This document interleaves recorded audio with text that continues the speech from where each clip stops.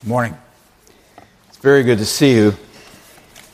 You know what you just heard, and I want to just express thanks to Luke for writing this wonderful music. What you just heard is a lament. What we sung is a lament. It's a lament and a petition to God. And as a modern church in the West, we don't sing many laments. But there are many things to lament in the world. And if we don't lament them to God, then our grief and our sorrow can turn in on us and really ruin us and destroy us in many ways. And the Lord welcomes us to come to Him with our lament. And He welcomes us to come to Him with our pleading, our pleas. We see this again and again in the book of the Psalms. The Lord is an ever-present help in time of trouble.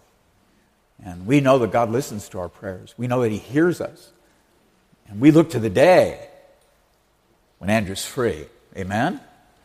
We look to the day. I'm going to read you from 1 Timothy chapter 1. We're continuing our series on 1 Timothy, and I'm going to be reading from verses 12 to 20. The Apostle Paul is writing to more than his protege, more than his mentee. He's writing to Timothy, whom he calls my true child in the faith. And he says to him now, he says, I thank Him, God, who has given me strength, Christ Jesus our Lord. He's thinking Christ Jesus our Lord.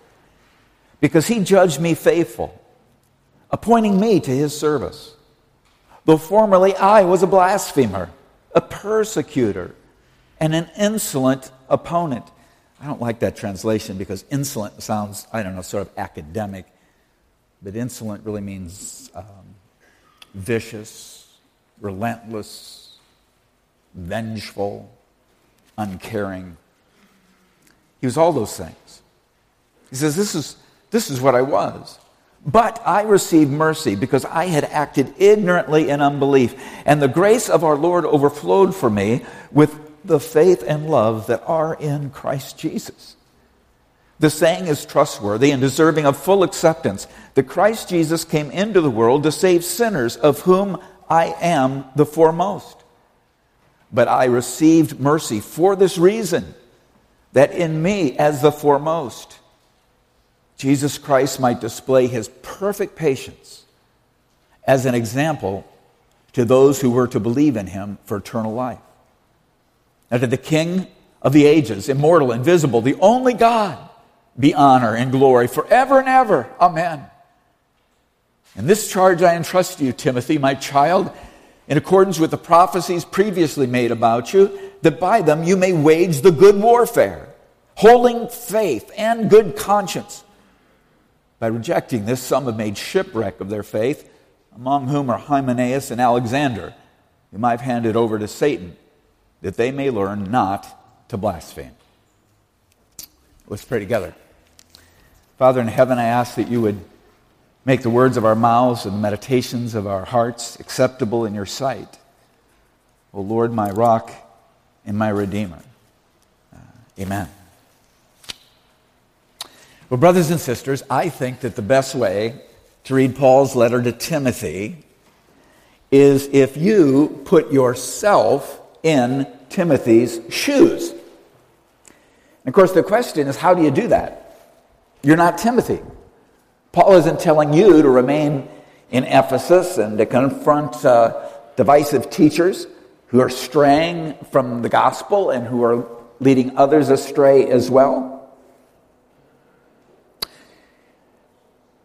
And yet, the turmoil and the conflict that Timothy is going through internally is familiar to every one of us. God in His providence orders all things. God by His word and through His Holy Spirit speaks to our hearts in the midst of those. And He speaks to our conscience. And in the midst of this, Christ then calls us to do hard things. And then He calls us to suffer hard things. And he was writing this very passage, as well as the whole letter, but this very paragraph, in order to encourage Timothy, in order to encourage him, Because remaining true to Christ in the midst of hard things is how we grow. So Paul's writing Timothy here as his child in the faith. God had given Paul many, many hard things to do. He had suffered much. He'd been faced with far more difficult challenges than Timothy had. He had suffered far more things than Timothy had, and he had grown so much.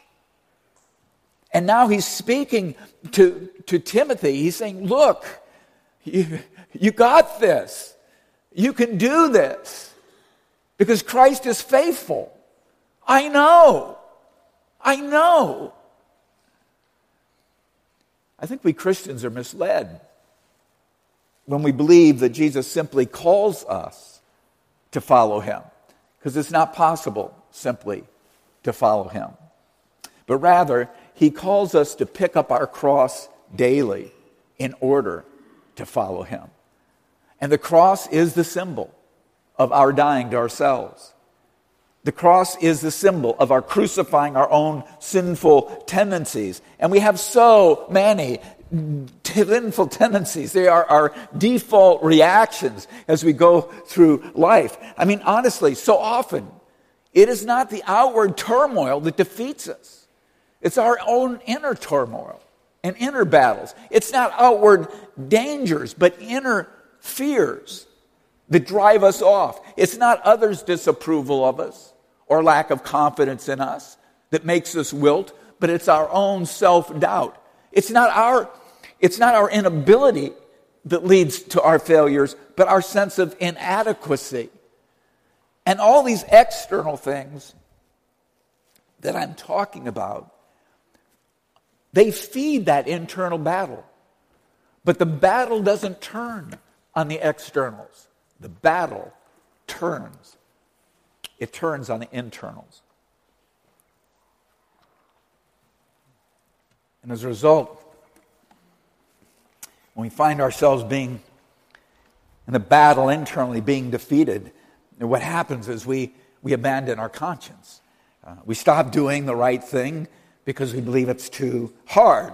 We stop seeking the Lord, for comfort and for wisdom because we believe that what we are feeling about ourselves and the circumstance and in this life position, we feel that it is the truth and that nothing can change this. And we become, even though we're professing Christ, we really become fatalists. You follow what I'm trying to say this morning? We're talking about the place internally where we fight the most significant battles of our lives. And the outcome really is determined by what we believe is the truth. What we believe is the truth. What we know we can count on. Jesus calls us to take up our cross every day and follow him.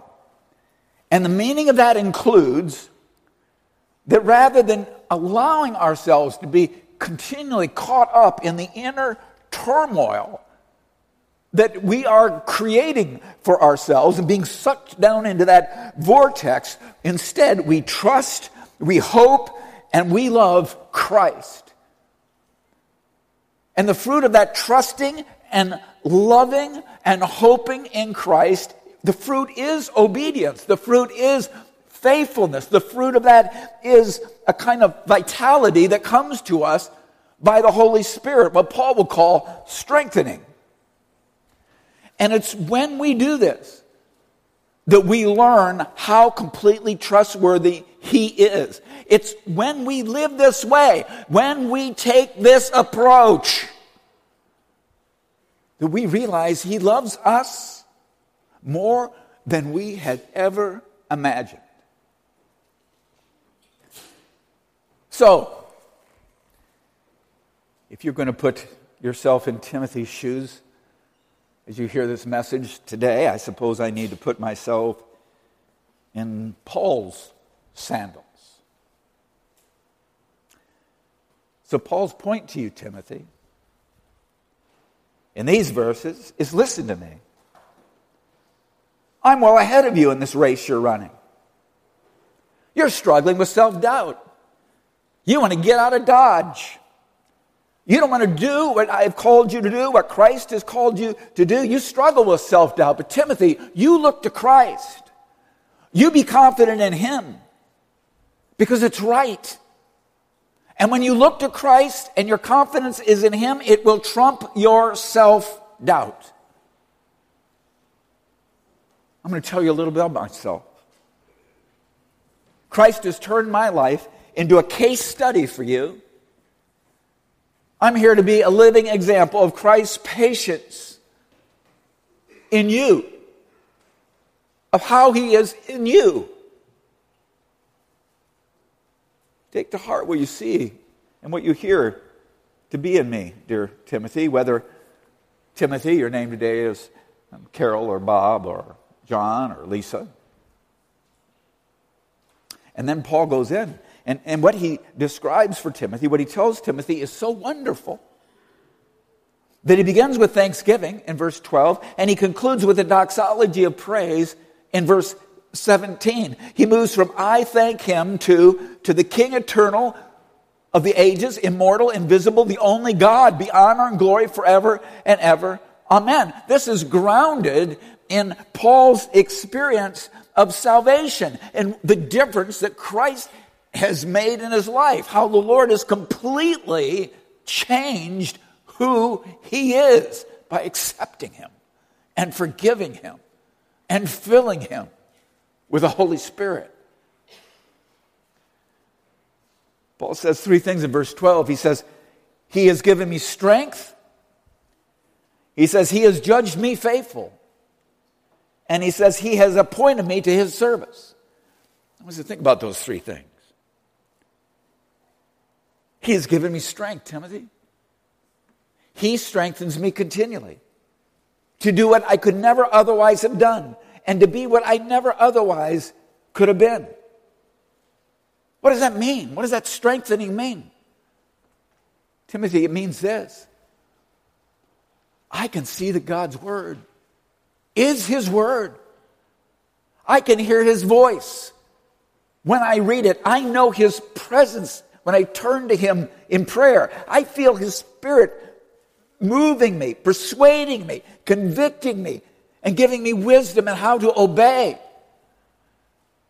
I experience his pleasure when I obey him and his dismay when I do not. I know the Spirit-filled joy of casting myself on his mercy when I am in desperate situations and keep moving forward for Christ's glory no matter what. I know his gentle care when I am suffering abuse and illness. I know the peace that I feel and have felt when I have been in prison and there's been no relief but to hope in him. He has strengthened me.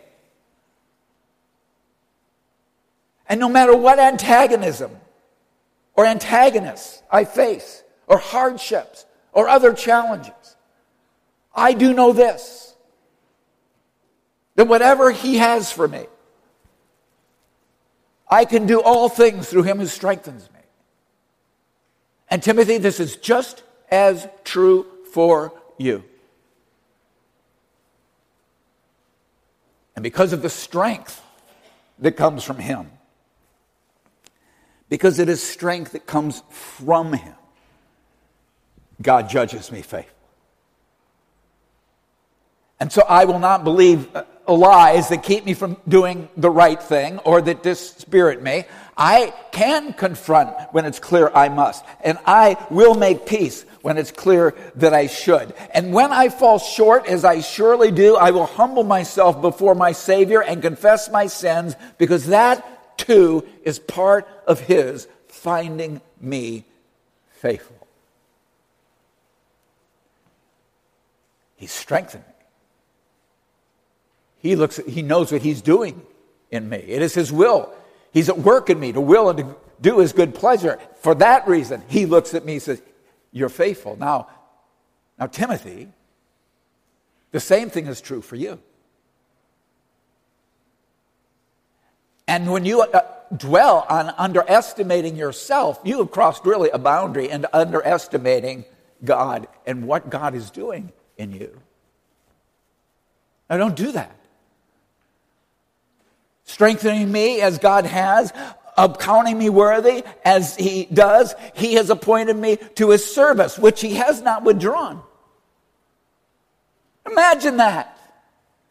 I have a high calling and privilege to serve Christ as an apostle, just as he calls you to service. Imagine that.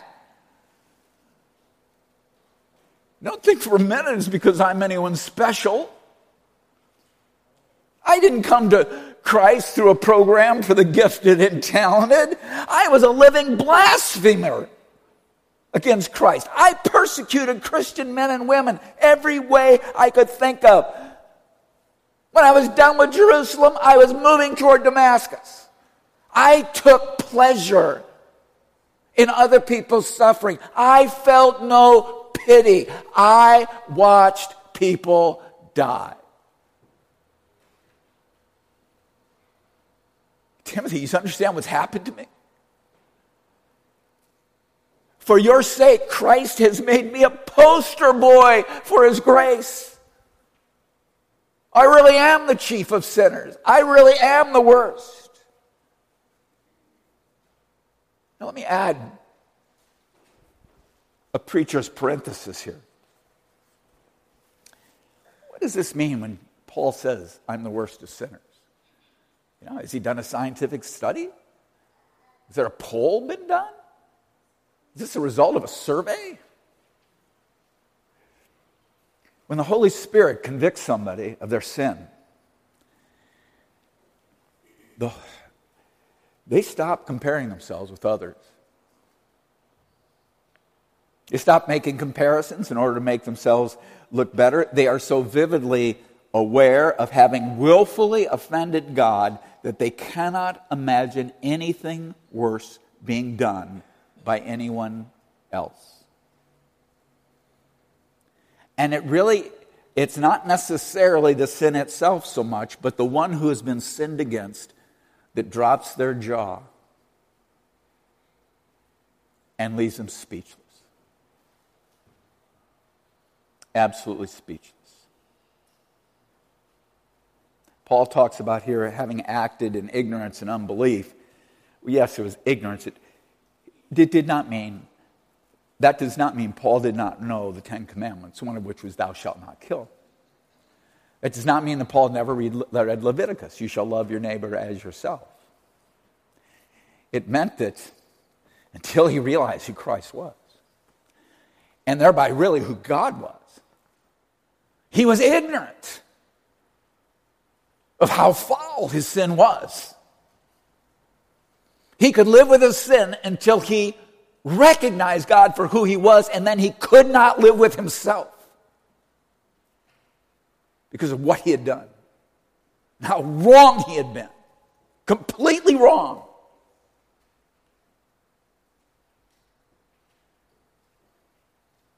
And to him, Christ spoke words of mercy and forgiveness, and it was like cold water to a man who was dying of parched thirst in the desert. I died for you. I died for you too. I would say to you this morning that if you take this tack, if you say, for example, maybe say with Paul, you think you're saying with Paul, I'm an awful person, and then you keep going, God cannot use me. I'm disqualified for service. Let me just say, if that's the tack you take, you are actually believing a lie. You're believing a lie.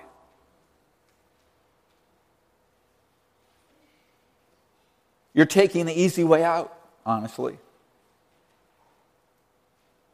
You're taking yourself out of the race. You're attempting to disqualify yourself, like Peter when he went fishing even after Jesus rose from the dead, because he had denied Christ 3 times after all. He couldn't seem to get over that. Or like Timothy, here, being tempted to do exactly the same thing. I am useless. I am not qualified. I cannot do this. I am too weak. My stomach hurts me too much. I'm just too immature. I just blow it too many times. Paul never said that when he said, I'm the chief of sinners. He said, God has worked in me, the chief of sinners, in order to make me an example, a poster boy of his grace and what transformation does. What it means, what it involves.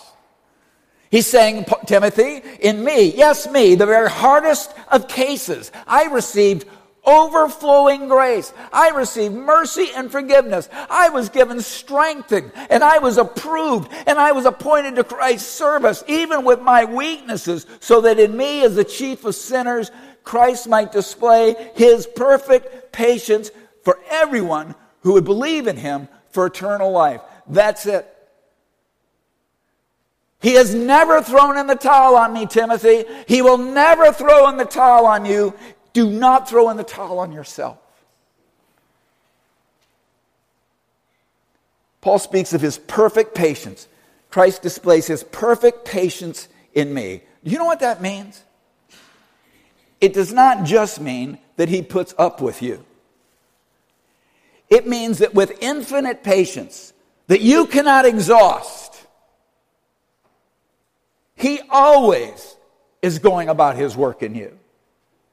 And that means whether you know it or not, whether you're asleep or whether you're awake, whether you think it's so or not, this is grace outpoured.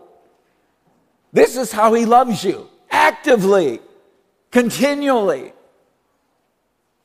And this is why we sing, oh, the deep, deep love of Jesus. Vast, unmeasured, boundless, free, underneath me, all around me. It's this current of his love. You're in the current of his salvation. And I know sometimes we think we're really making progress because we're swimming hard, we're swimming right along, and we know we're moving. Sometimes we are barely treading water. We're not aware if we're moving at all. We think we may be losing ground, but the fact is that we're still in the current of his love. So Timothy, do not look to yourself. Do not take your bearings from your circumstances or your momentary conditions. The things that are around you, how things look to you. You take stock of your Savior and Lord, Jesus Christ, and what he has called you to do. And you walk that out. He says, wage the good warfare. Hold on to Christ. Hold on to faith. Do what he's called you to do. Do it with all your might. Hold on to a good conscience. Don't let that slip. Look to him. Look to him. In this passage, Paul is laying before Timothy a very stark choice. He's laying before Timothy 2 very stark options. And the options are Paul, the apostle, on one hand, and the false teachers on the other hand. Timothy cannot remain neutral. He cannot remain undecided. He cannot remain wavering over which party, which side, as a word, to take. If he acquiesces to the false teachers, if he acquiesces to the voices of falsehood, in order to end his personal turmoil and the conflict he feels over being in that situation and all those feelings that get stirred up inside, if he acquiesces, he will become like those who are misleading. Because once a person has sacrificed his or her conscience to condone what he knows is false or what he or she knows is wrong, you have diminished yourself. And when a person diminishes himself or herself in this way, it does not mean that they then look up to those who are staying the course. It means they will come to resent them because their better choice shames them. And the more defensive they become, the more self-justifying they become in their behavior and their attitudes, the more likely they are to come to even oppose and hate what they once supported, because they feel they must justify themselves at all costs. That's probably what happened to Hymenaeus and Alexander. At some point along the line, they had compromised their conscience. They bought into it, and it was one step and one step and one step. You know, there's the worst master in the world is a bad conscience. And the worst kind of slave to be is a slave to a bad conscience.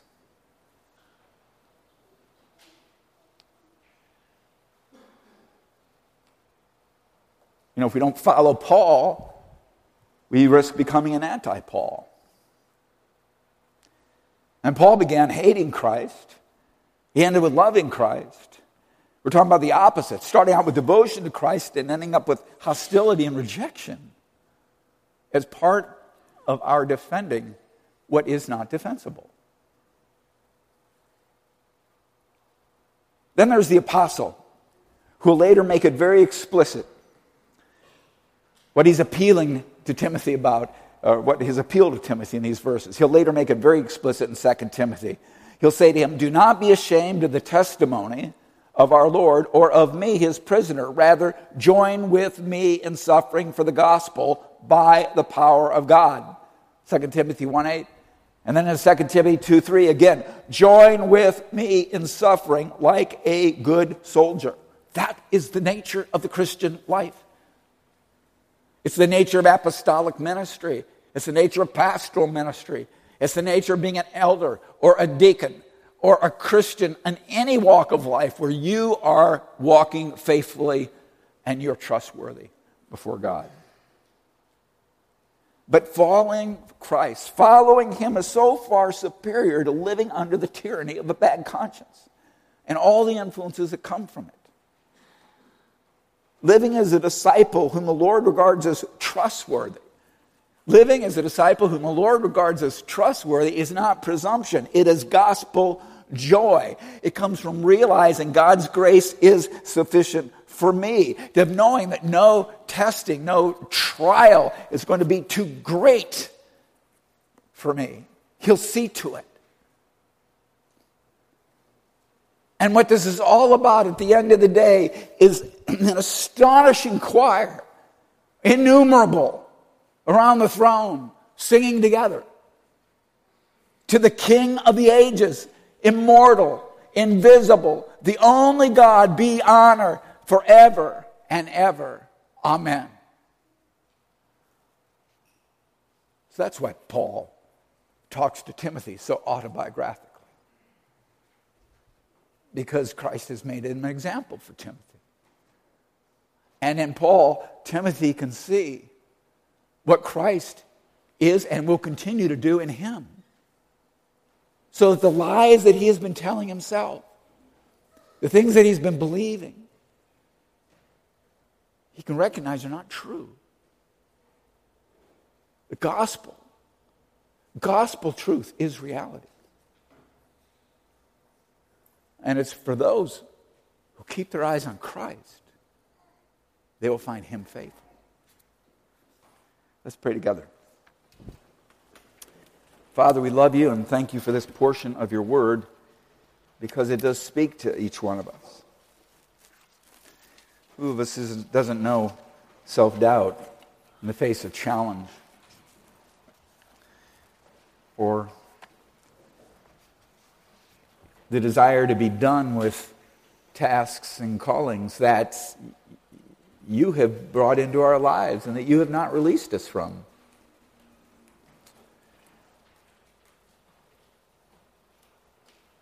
I think of the suffering husband and wife, the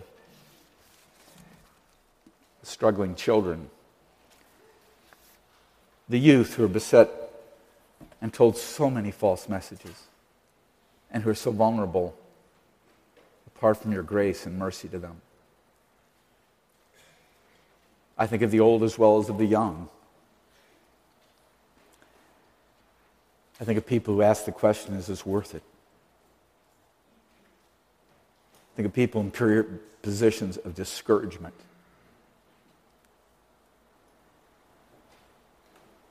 Lord, in themselves, none of these things are sin, of course. But you give us a remedy, and the remedy really is Christ. Lord, as the psalmist said, I lift my eyes to the hills from whence my help comes. I take them off myself. I take them off the circumstances around me. The devil surely will bring me no relief. I look to Christ to hold me fast and lead me through in his triumph. We thank you, Lord, and it's in Jesus' name that we pray. Amen.